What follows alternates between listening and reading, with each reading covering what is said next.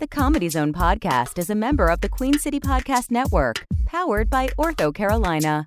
Now offering video visits so you can take control of your orthopedic care from the comfort of your home.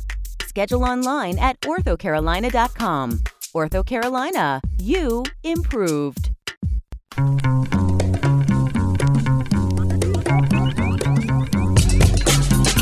From Charlotte, North Carolina, this is the Comedy Zone Podcast. Find us on Twitter at the CZ Podcast. Email us at comedyzonepodcast@gmail.com. Now, your host, Jason Allen King.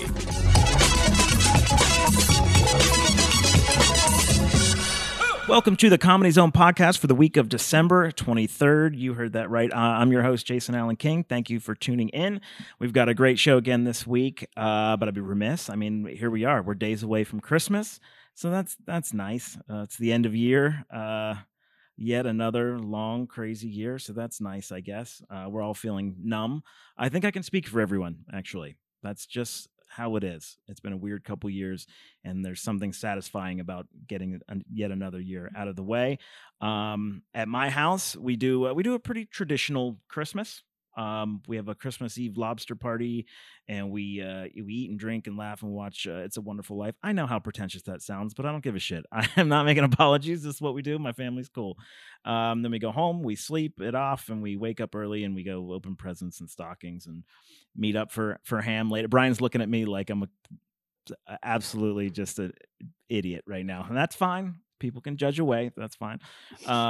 And I love it, and it's amazing, and my family's great, and I wouldn't want to end the year any other way, although I do have a show on New Year's, so that's really how I want to end the year. So, Brian, I know you can't see me. How's your, what do you do on Christmas? Do you have are you a Christmas Eve thing, or what? I'm putting him on the spot because I know he doesn't have a mic. We have B running the board today. Hi, B. How you doing? Hi, I'm good. How are you? Doing great. It's so good. I can only see the top of your head over the computer, but that's really fun. Oh, yeah. Sorry, the chair didn't move up. So here we are. Well, Brian is a large man. Brian, you what? What? You're like 6 foot tall. You're what is it? 6'7"? That's your measure of a large man. Yeah. Once you get over 6 feet, you all look the same to me. I know that's a little racist, but I'm 6'8". 6'8", yeah. It's the reason you and I can't hang out in public. We've had this conversation before because it's ridiculous. It is ridiculous. 5 feet, 6'8". It's a sitcom. We should write it. Christmas, I don't know. It's a little bit weird here because we don't have any family here. Yeah. So it's a little bit, it's just my wife and I kind of staring at each other. We make a big dinner and that's about it. Yeah. That's the holiday. Yeah, I'm really sad now. No, it's okay. It's fine. We like it because we don't like people that much. So yeah, that's true. And you got the new place now, so that's kind of exciting to have a first Christmas there. Yeah, it is. Yeah, we're gonna get some new toys for the wood shop and nice, some cool things. So yeah. Do you guys do stockings and stuff? There is a stocking hanging on the mantle, but I think it's probably more for the cat than anybody else. Yeah. Oh, that's great. Yeah, I'm full in with Christmas stuff, man. Don't tell me anything that Santa's anything other than coming to my house. I go, well, why not? Listen, it's the last thing. Like as an adult, it's kind of the last thing that you eventually go. You know what? It's just another day. It doesn't really. You abandon your birthdays early. B, cut his mic. This is not what I was looking for. This is crazy. Christmas is supposed to be fun. Have fun, goddammit. That's terrible. I shouldn't say things like that. I actually do love it. We still do the whole thing. I also have a bunch of nieces and nephews and stuff, so it's fun. Anyway, we should move on. We've got a great guest today, Brian, so we should probably get going here with that because I'm thrilled. Our guest today is an amazing comedian. You don't want to miss. If you see his name around, absolutely go see him. He's that killer comic who you might not know his name, but when you see him, you're like, how is this guy not famous? Like that. He's brilliant. But you don't have to take my word for it. You may have seen him on Comedy Central Presents, Live at Gotham, The Late Late Show, Last Comic Standing, Tosh.0, Comics Unleashed, the Joe Rogan Experience podcasts. He's open for Daniel Tosh on his most recent tour. He has his own This guy is fantastic. And even with all that, This guy will say hi and help you in the clubs when you're visiting New York City, even though you haven't seen him in a couple years. Ladies and gentlemen, please welcome Matt Fulchiron. Wow, man. I should do this podcast every day. I feel so good about myself right now. Hey, I didn't lie about a single thing on there. No, who needs fame when you got quality? I like what you're saying, man. Heck yeah, man. I'm so glad you're here, man. I really appreciate it. I know it's virtual, but this is fantastic. No, it's nice. It's like you were saying, after all this time, with all these setbacks and all this stuff, all this coronavirus, we haven't been able to see each other as much. Yeah. And it kind of sucks. It's fine at first. I think we all needed a break, but after a while, come on, man. Yeah. I get stuck. I ended up down here with my in-laws in New Orleans, and I love them, but there's no, it was a while before I found any comic friends down here. Yeah. And, I ended up back in New York, so it was fine, but it's just like, we need to talk to each other and we need to see each other. And Zoom, it's great. Yeah. But it's just not the same thing as like hanging out in a green room. The connection's important, man, for comics, I think in particular. I really think it's important. Well, there's not a lot of us. It seems like there's tons of comedians when it's time to get paid. But as far as like when you're hanging out at your family's Christmas party, there's no other comics to talk to. Yeah. You're just talking to regular civilians on that surface level. And you know what it is this year, Jason? Yeah. So what do you think of the Chappelle thing? I don't fucking know. You know better than I do. I don't watch comedy. Every hot button thing is absolutely, well, let's get Jason's opinion on this. Yeah. And it's like, I've been around. Really I've been around so long. I was there so what do you think of Michael Richards' blow up? And it's like, what do you think my take is on it? I thought it was great. Get the fuck out of here. There's only one opinion on that. Yeah, that's right. It was bad. It was bad news. Bad news for everybody. Every comic cringed in that moment. Of course. Like, oh my God. You really need my insight on this one. Yeah. And also, I don't want to talk about Chappelle's confrontation either. I don't really want to talk about it at all. That's not my game. Why? Don't put me into it. That's the other thing. It's like, go watch it. Get your own opinion about it. I don't worry about Chappelle. He's going to be fine. I don't worry about anybody, really. Yeah, they're all going to be fine. Listen, I'm already started to talk about it. I feel for everybody in this equation. I really do. Of course. But what do I know about it? I know no more than anyone else. Yeah. That's awesome. It's a great, and some people, because I get grief, because I walk the line on a lot of this stuff, and it's like, you have to. Yeah, you have to. I'm just saying, and I'm okay with doing that. Oh, everybody wants to see strong opinion on this. I'll be like, sure, I got opinions, but it's not for everybody. That's what entertainment has become. It's become opinions. It's become your take on current events, which, that's not necessarily what stand-up comedians do. In fact, traditionally, I think that's a very small lane because you're writing all these jokes that are going to be obsolete in a month. Yeah, if you're a current events comedian. But now that's the nature of comedy too. It's very disposable. It's very write something, get rid of it. Write something, get rid of it. And an act is kind of frowned upon now.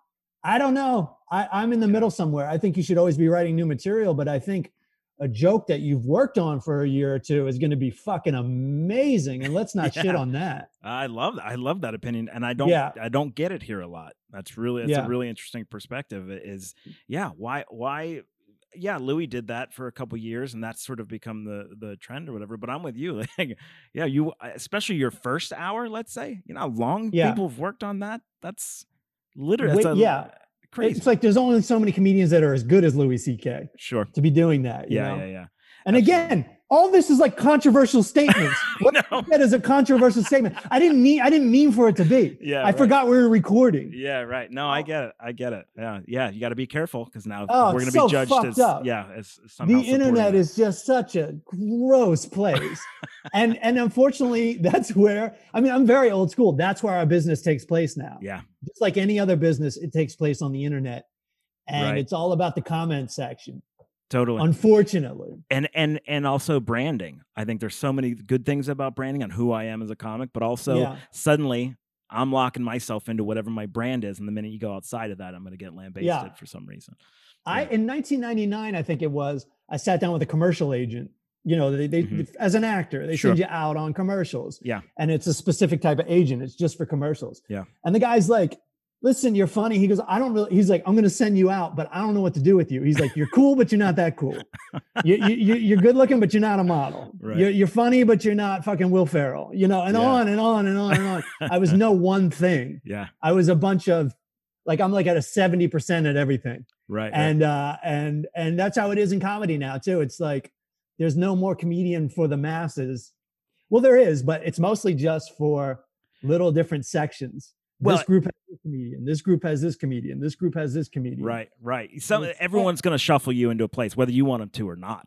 And I think we all want to be that, no matter how punk rock we think we all want to be that mainstream comedian that everybody can watch and listen to, because like you said, I'm not famous. So I don't have that luxury. When I go to a comedy club, I have a very general audience, and it's got to work in Montana, just like it's got to work in New York City, just like it's got to work in San Diego, you know? Yeah, right. So I'm still trying to think on a mainstream level, but I still want to try to do something that people haven't seen a million times before. Yeah. It's not and easy, so often you try. And so often people won't let you do that. They won't let you be someone who wants to be for the masses, but also have a unique perspective. And like, I always call them comedy purists.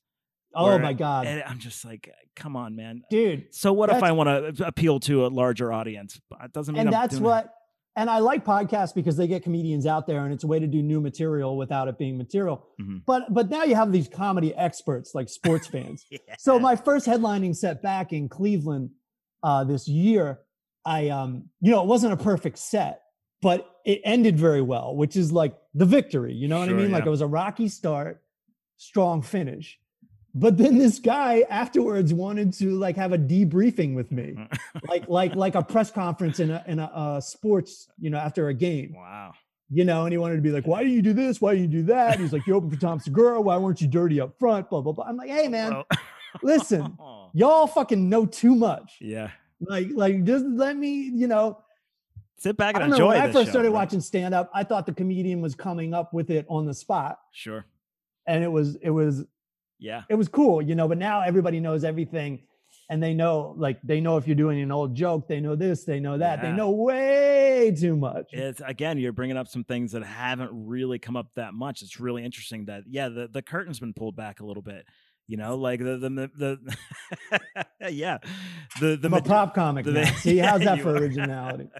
You mentioned, so you were in Cleveland. I'm going to change gears on this a little bit. Where did you start?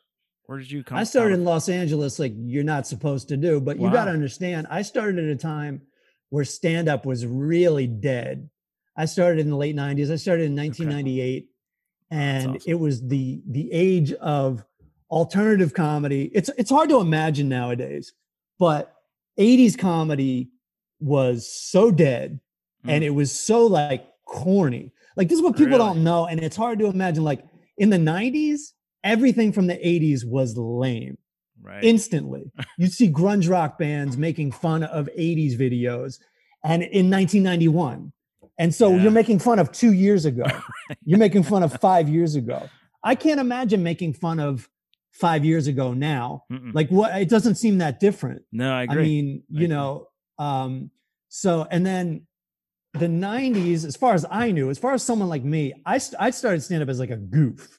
Oh, really? I thought it was like kind of lame, but I'm going to do my version of this lame art form. Yeah. And then as you get going and as you get into it, you realize it really is cool. Yeah, and a lot of 80s comedy is cool. It's like when you hear your parents' music in the background your whole life, and then you get into your music, and then you slowly somehow find out that besides the hit songs you were listening to by Led Zeppelin, all of a sudden you realize Led Zeppelin is really fucking cool. And like, oh shit.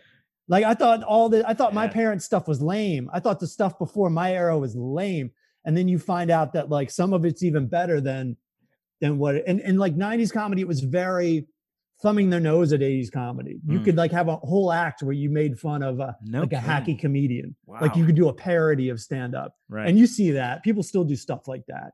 But it was very common in the 90s, and nobody wanted to.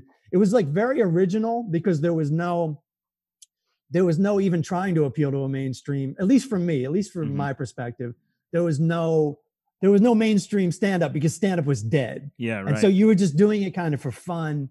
But then somehow still in my head, I was going to go be a road comic. Like it was not planned out at all. It was very much, I was in Los Angeles because I wanted to be a filmmaker and a writer. Right. And I walked past the Laugh Factory and I'm like, holy shit, this is the Laugh Factory. This is from this show I used to watch called Comic Strip Live on Fox. No shit. They put it up against Saturday Night Live. I'm like, that's where it took place. And me and my friend decided we were going to try it as a goof. And the first place I ever tried it was in the Laugh Factory. Wow. And then I went to the open mics after that and really found out how difficult it was. Right. That's crazy, man. So so I know that you're an actor. I mean, so was that like the first No, I'm not really an actor. I just I'm still like an amateur actor. So like I made films when I went to film school. It was really just a college with a film program. Right. And you want to talk old school, we were shooting on equipment from the 60s, newsreel stuff, developing film, all that stuff. And so we would act in each other's films. That's and, fantastic. I think everybody, maybe I'm crazy, but I think everybody kind of wants to be an actor in the back of their head, but you don't want to like go do it. Right. So because the first time you act, you realize you're like, this is horrible. It's incredibly difficult. Yes.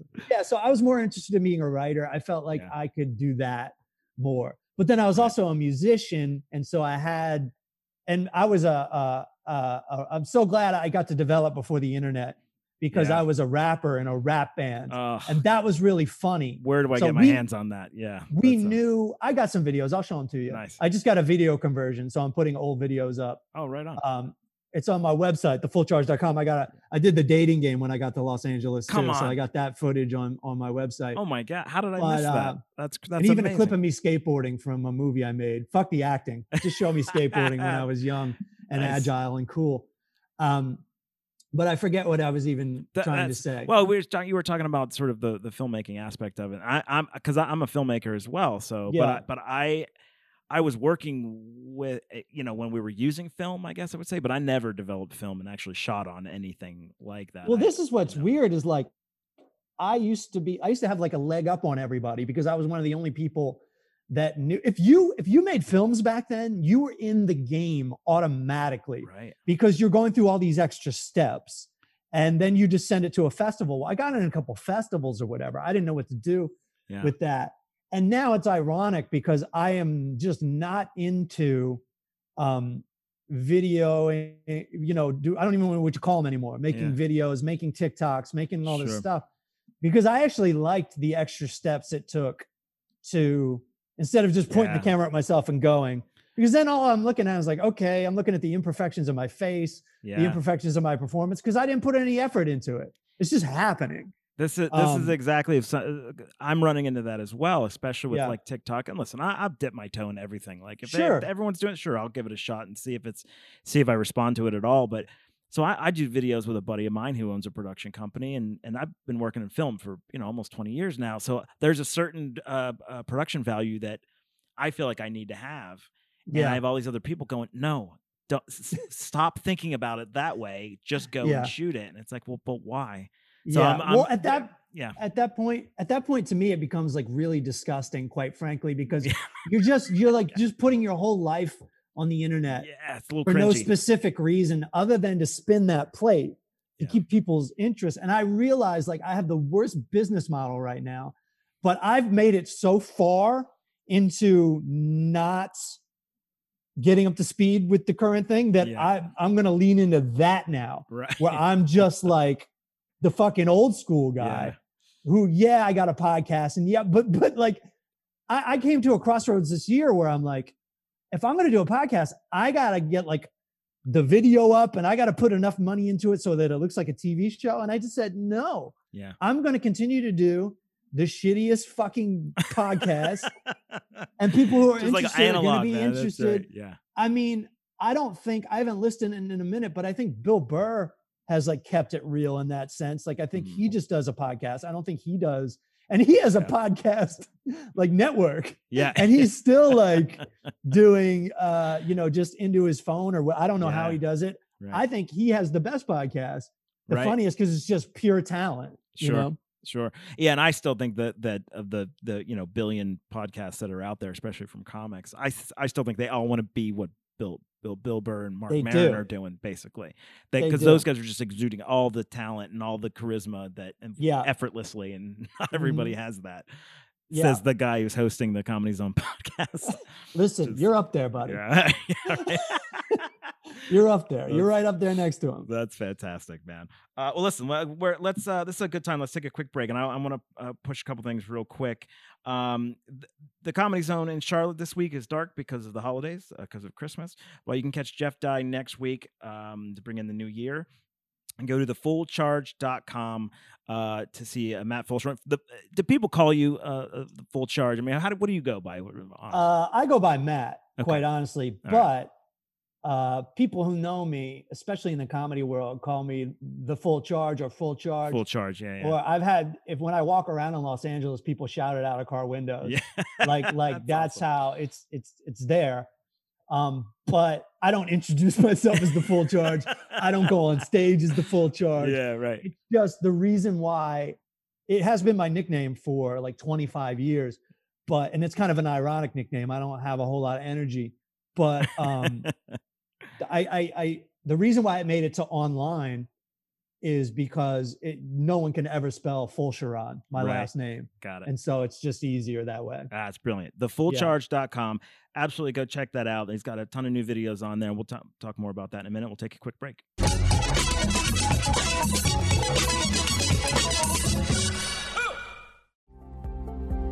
At Ortho Carolina, my personalized orthopedic care feels like home because video visits bring my provider to me. Ortho Carolina, my care, my way. Schedule your in-person or virtual appointment today at orthocarolina.com. There are everyday actions to help prevent the spread of respiratory diseases. Wash your hands.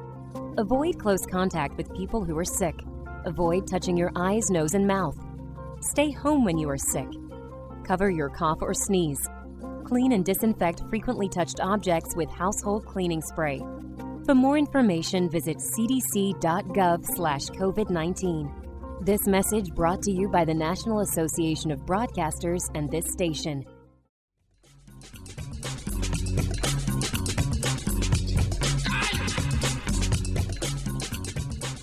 Welcome back, everybody, to the Comedy Zone podcast. We're having a great conversation with Matt Fulchiron. Full Charge. I'm going to start calling you that. We're going to do it. Please do. So you mentioned you got a bunch of new videos back up on the website. Well, in keeping in spirit with the current conversation, I'm putting old videos up from my specials and stuff. Yeah. Because again, this is counter to what people are doing now. I don't want to put my new stuff online before it's ready. Sure. Before, like, I hope to do a special at the end of the year. It looks like I'm going to have to do it myself, but I don't want it to be like a greatest hits album. Right. I want it to be like new for everybody. Sure. You know? And so these are clips from my Comedy Central special and my Live at Gotham, these credits that you were mentioning earlier. Mm-hmm. And, you know, a little bit of more current stuff, but still a little bit old. And, you know, just me on Your Mom's House podcast. But I went and got a video converter. So I put DVDs and VHS stuff on online. Yeah, and like it's exciting to me because it didn't really exist anywhere. But these TV shows I did were right at the time where they were right in the time in between where networks were still like, we can't put this online. You know, we want people to go to the TV. Yeah, right. You know, and then they missed that. And some of my Comedy Central stuff was up, but then they took it down for whatever reason. Try not to take it personally. That's really crazy, actually. Yeah, we're in that transition period. Yeah, because I remember. I mean, listen, we're doing this. I worked for a newspaper, and I was part of the group that was trying to get everyone to go online. Now you can imagine the website at the time was not. Yeah, it wasn't shit. They didn't know what they were doing, and I couldn't. It was, you know. Were other writers in the organization like kind of pissed at you, like, oh, this guy is in our business and still trying to ruin our business, or did they realize the value of that?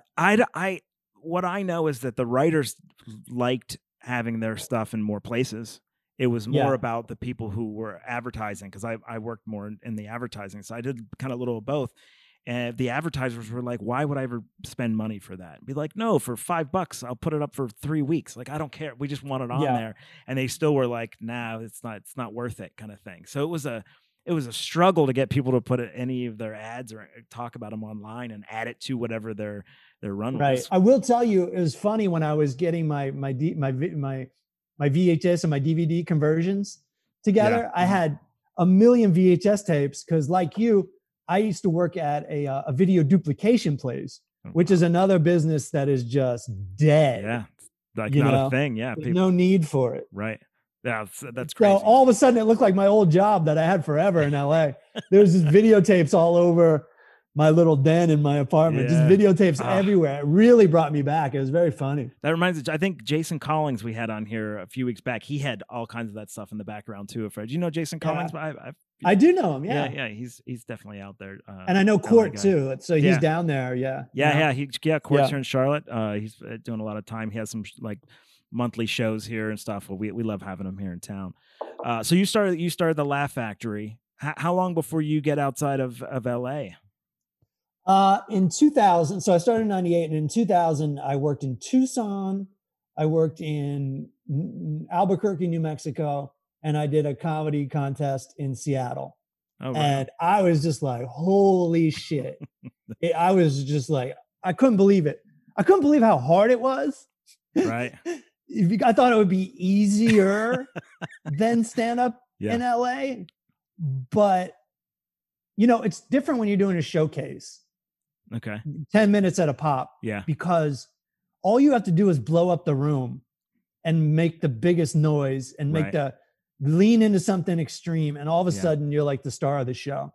But when you're just one of 2 guys or 3 guys, like it's your show. So all this energy about like shitting on the show is now gone because you have to present the show as if it's a great show. Right. And it was really different than the things I used to do. I was kind of like an anti-comic back then.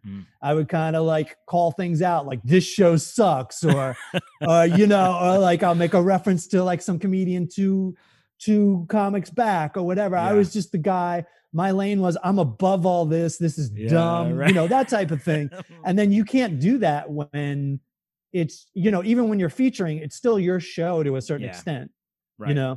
Well, yeah. If you tell, and something I've learned is like, if you tell an audience or if you tell a customer that your product sucks, they will instantly believe you. Right.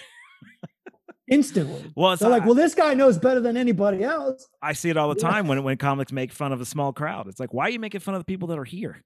Yeah, exactly. It's like, to me, it's that kind of thing where the audience is like, oh, well, what am I doing here then? That kind of thing. Because we all start performing for comedians, and comedians laugh at different things than a paying audience who got a babysitter. Yeah, right. The investment's very different. Yeah, I totally agree. So that was your style early on. I mean, I don't see that in your style now. Like, what was the change? Why do you think you? It has a lot to do with becoming a professional, for better or worse. I don't even know that it's great to become a professional. To be honest with you, if you're an artist, I get it. But that's what I wanted to be. I wanted to be professional, and it also comes from being an adult and just being like, these people. I started to become more empathetic for the audience. I wanted to become less punk rock and more Elton John, more like something. I want you to have a good time. Yeah. I don't want to I don't want to sacrifice your good time for my integrity or for my originality.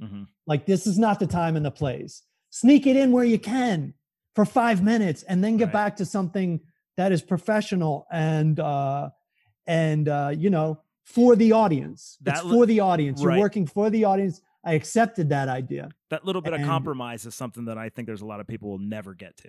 They'll never. It's a compromise, but it's also for you too, because now there's something for you when you serve other people, and that's just something you learn as an adult. Sure. It makes you feel good too. Now, you don't have to completely change your perspective on things, right? But at least make it look like you're trying. Yeah. And that was my lane for a while, to make it. I looked like I was not trying. That was and people liked it. Don't get me wrong. People liked it. Sure. Yeah. But yeah. it didn't last for a long time up there. It didn't last for longer than 10 minutes, 15 minutes. And then when you're headlining, to go up there and look like you're bullshitting is, it's just the audience is like, what the fuck? Because people don't go to a lot of comedy shows. They're like, what is this? You know? And sometimes it works and sometimes it doesn't. And let's be honest, sometimes being a professional, it can look too uptight. Like I've lost the audience that way too, by being like a fucking, people think I'm Jerry Seinfeld up in the suit. Right. Like I am 80s comedy. Like people can see that in me too. And it goes both ways. And you try to ride the wave and I do cater to the audience performance wise, not material wise, but performance wise. I would try to figure out what they're in the mood for. Yeah. Or if I can't, just drive it hard into what my best decision and go with that and hope they catch up. At a certain point, you can't please everybody. Yeah, that's right. Yeah, that's right. Yeah. So all right. So you're going from West Coast, because there's always the conversation about, I mean, even you mentioned it, like West Coast comics versus, you know, let's say a New York comic. So you're in New York. I mean, that's home. Right. How long have you been there, and where did that decision come from? Well, you know, so I've been there since 2018, but it was very much interrupted by the past 2 years. Yeah. So I've been back and forth to New Orleans. Gotcha. The decision came, you know, I was in Los Angeles for 20 years and I felt like, I'll just be honest with you, like somewhat of a lull in my career. I was still working, but I knew I wasn't hot shit, you know? Yeah. And so I just felt like the freedom in that to go check out New York. I actually went to New York for 9 months in 2012, just because I was kind of bored. I went through a lot of changes in my life and I was like, why not one more change? Sure. Like, because I felt like a ghost of myself in Los Angeles. I had broken up with my girlfriend. I wasn't working in the same capacity. I didn't know what to do exactly with my career. Yeah. And I was like, why not go check out New York? And that wasn't a cure either. I was kind of finding my way out there too. Ran out of money, decided to go back to Los Angeles. And then I really wasn't, I never, you know, they say you can't go home again, and you kind of can't. It's not the same. Sure. It's weird to see, like, even that, what'd you say? 9 months? It was only 9 months, but it's weird to see, like, you accept the world to crumble without you. And you go back and like, everyone's just doing good. This comic you thought sucked is now like fucking crushing it. And like, it all goes on without you. And you go, oh, okay. And it was good to be out there too, because I have so many friends, but I missed New York and I wish I stayed longer. And I used to watch shows like Girls and stuff like that just for the locations. Yeah, like, oh yeah, I used to go there. I used to drink there. I used to eat hot dogs there. And well, New York's romantic. I mean, regardless of how hard it is and all that, it's romantic. And so I had a really good year opening for Daniel Tosh on a tour out of the blue. And I had enough money to go visit New York. I swapped apartments with a friend of mine. And I met this girl I'm engaged to now. And we kept in touch. And I ended up moving back there to live with her. And I was also, you know, at that point, New York was very familiar to me. And I fucking loved it. And LA was old news to me. And I really do think that you do need to go. I think Los Angeles is where you go to cash in. Los Angeles is like a Las Vegas. Like, I don't want to develop in Los Angeles. I want to develop elsewhere and bring my new products back to Los Angeles. Yeah. And like your last guest from last week, I was listening to it before, you know, it's not even necessary to be at either place anymore. It's good, but look at you, you're in North Carolina and you make friends with all the comics that come through, and you have a podcast and you talk to all these comics. It's just as good, quite honestly. I want to say it's almost as good as like being in New York, because when you're in New York, you're in the trenches. Yeah. But when the New Yorkers come to you in North Carolina, you have their isolated attention. Yeah. And if they like you, they're going to connect with you because you're just the one or two comics that's there. Right. And I know comics who pretty much made a career out of making friends with a comedian that's coming through. They had a connection, and then that comedian takes them on the road, and then they end up experiencing Los Angeles and all that stuff in a much easier fashion. Sure. Because they have somebody vouching for them. Yeah, without the grind in New York. Yeah. It's not a great business plan, but it's a possible business plan. Yeah. And for me, it's like, I'm not saying it's not a great business plan. I'm saying it's not the only business plan, because you'll stumble upon other things. The idea is to get on stage as much as possible. And let's be honest, get online as much as possible, despite everything I've said, and make as many friends as possible. Yeah. That's like something that's said in a negative context. Like, it's not what you know or who you know, but you know these people because you're quality and because these people see something in you. It's not like you live next door to them. Yeah. It's like you've befriended them or impressed them in some way, and now they can vouch for you. That's just how it goes. Yeah. It's no different than any other business. No, I agree. It's not any different. Absolutely. Yeah.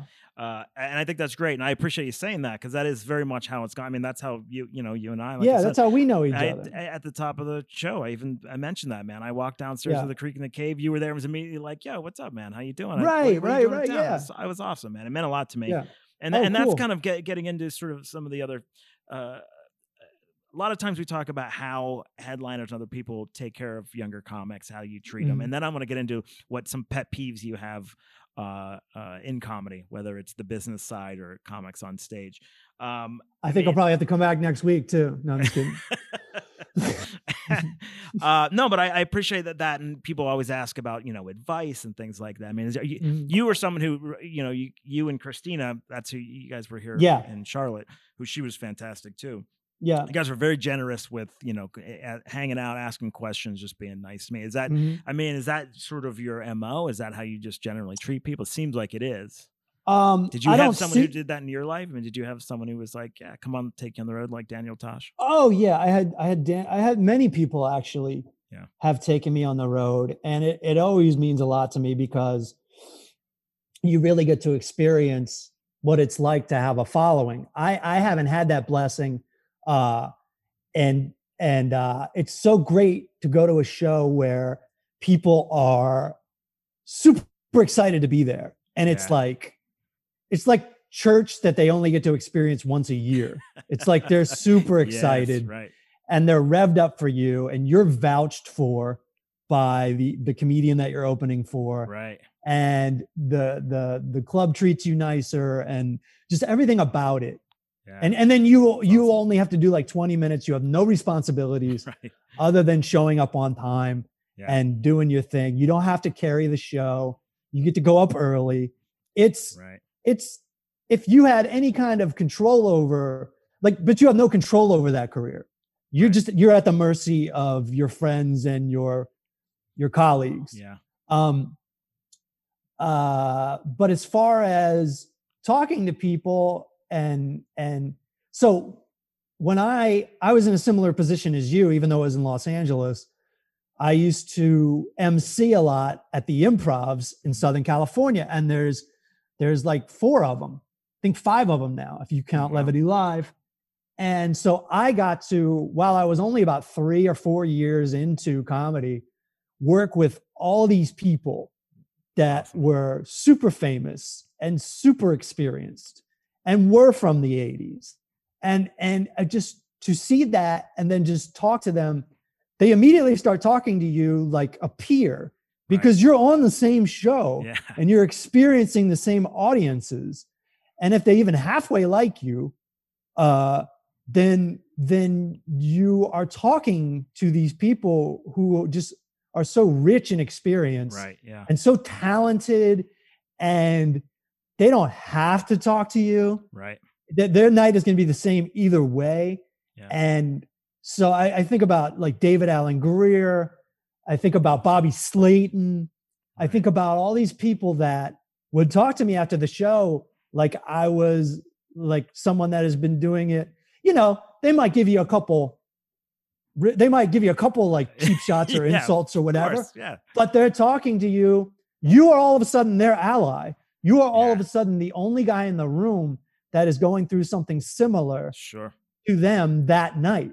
And they don't want to necessarily be surrounded by civilians. They're like, hey, Matt, come over here. I need another fucking guy standing here. Another buffer from these people. So those days of and it's kind of how I met Daniel Tosh too. But also I met Daniel playing at the Improv in Los Angeles and the Comedy Magic Club in Hermosa Beach. But I also first met him emceeing for him in Ontario, California. Wow.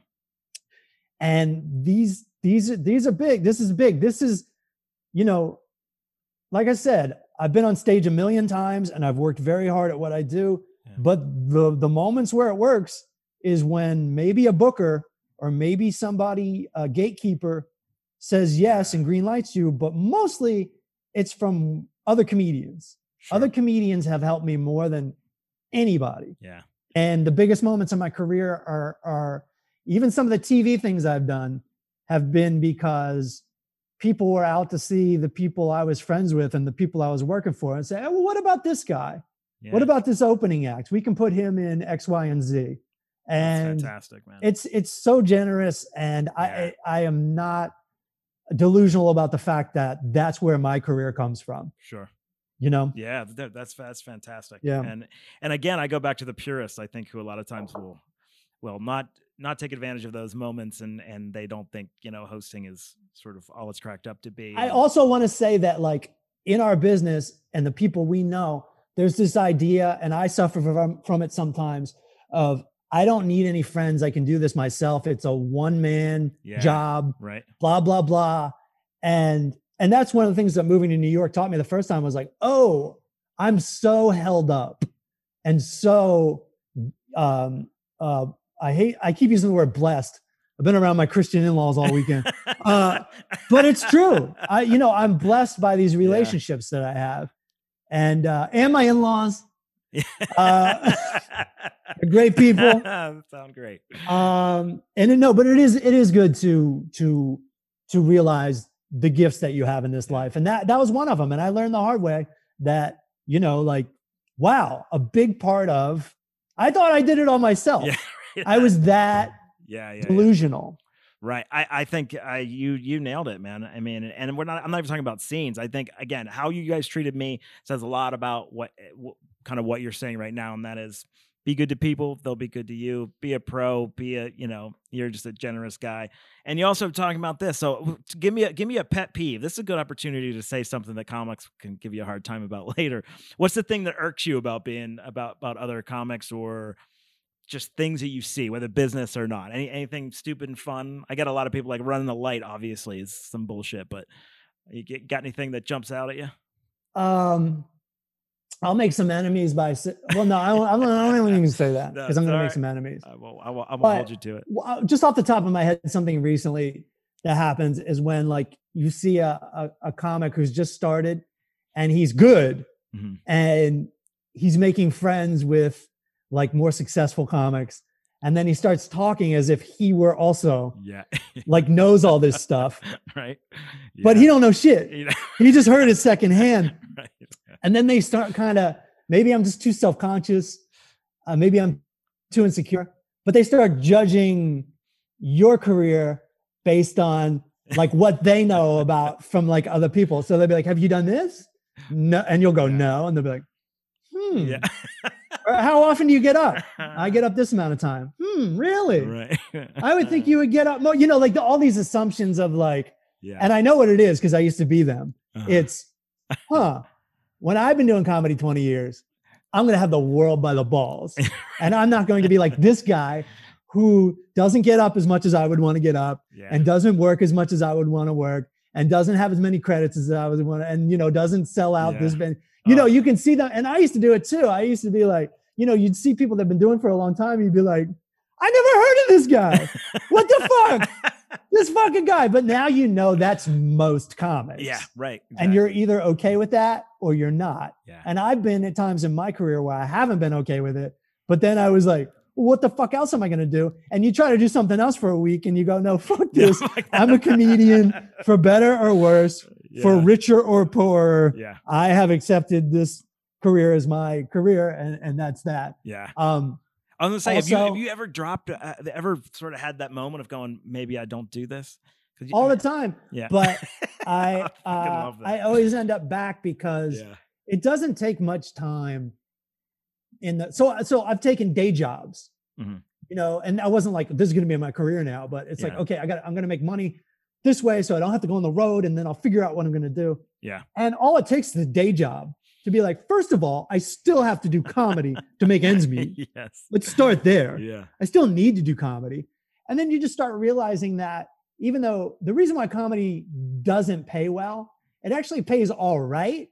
It's just inconsistent. Yeah. Right. So you can find yourself in a month where you're like, fuck, I'm fucked this month. Yeah. But then you work, like I worked in film production, and you're working like 14-hour days and you're making like $200 a day. Right. And you're like, I'm used to making $200 a day sitting on my ass eating chicken fingers.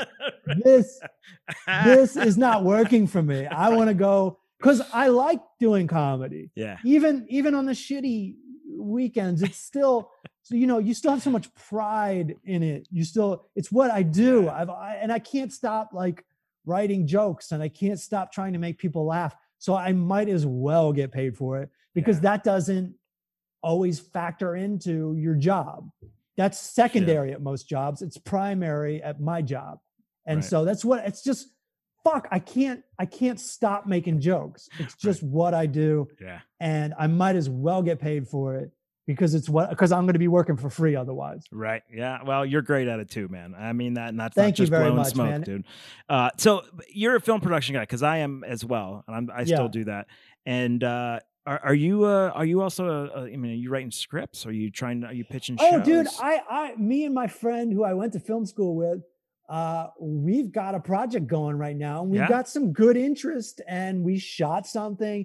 And that's fantastic. And we've got it in production. Fingers crossed. I mean, you know how these things go. Yeah. And when I say in production, I mean we're just like rewriting the script with the production company. Yeah. Well, I mean, but we really like who we're working with. Yeah. I'm not going to tell you who, but we're really excited about it. Because you know that like these things 9 times out of 10 they go nowhere. But this is the best part. The best part is when it's a possibility. Yes. Because even if it succeeds, that's when reality sets in, and it's not what it looked like in your head. Right. And you're having trouble, and you're doing this. It might sound negative, but it's just realistic. This is the best part. And and I'm so lucky, because when you are in the middle or the beginning of a potentially successful project at Christmas time and New Year's, that's the fucking best, because you get to celebrate Christmas and you get to look forward to the new year. Oh, man. I love it. I'm in a good position. I love that for you, dude. Yeah. That's really fantastic. Because, I mean, film production is so difficult. Every aspect of it is, everyone's like, oh, it's going to be so fun. No, it's going to be difficult. It's going to be long hours. It's going to be a pain in the ass. And, and you're subject to, it's a team effort, and that's good and bad. Right. Sure. So it's good as long as you have a good team. Yeah. But then like you could have one dude that's like a weak link or something. Like, I don't know. It's just a million things. It's out of your hands. Right. And there's going to be a lot of cooks, and me and my friend will be lucky if we're even in the project. You know what I mean? Like the more successful, the harder it's going to be for us within our own projects. Yeah. So, yeah. But I'm also excited because we've decided if it doesn't go, if something doesn't happen, that we're going to do it ourselves. And that gives me a lot to look forward to, because then we'll get to do exactly what we want to do. Very cool, man. So we can't lose in a way. It's a great place to finish, because once we know and this thing's hitting the ground, let's have you back on so we can talk about it with everybody, and we can push it and get people watching it. So absolutely, man. Anytime, buddy. You're a good dude, and appreciate that. See, you're one guy that's cool. There are people, you're asking me about my pet peeves. Some people do rub comics the wrong way.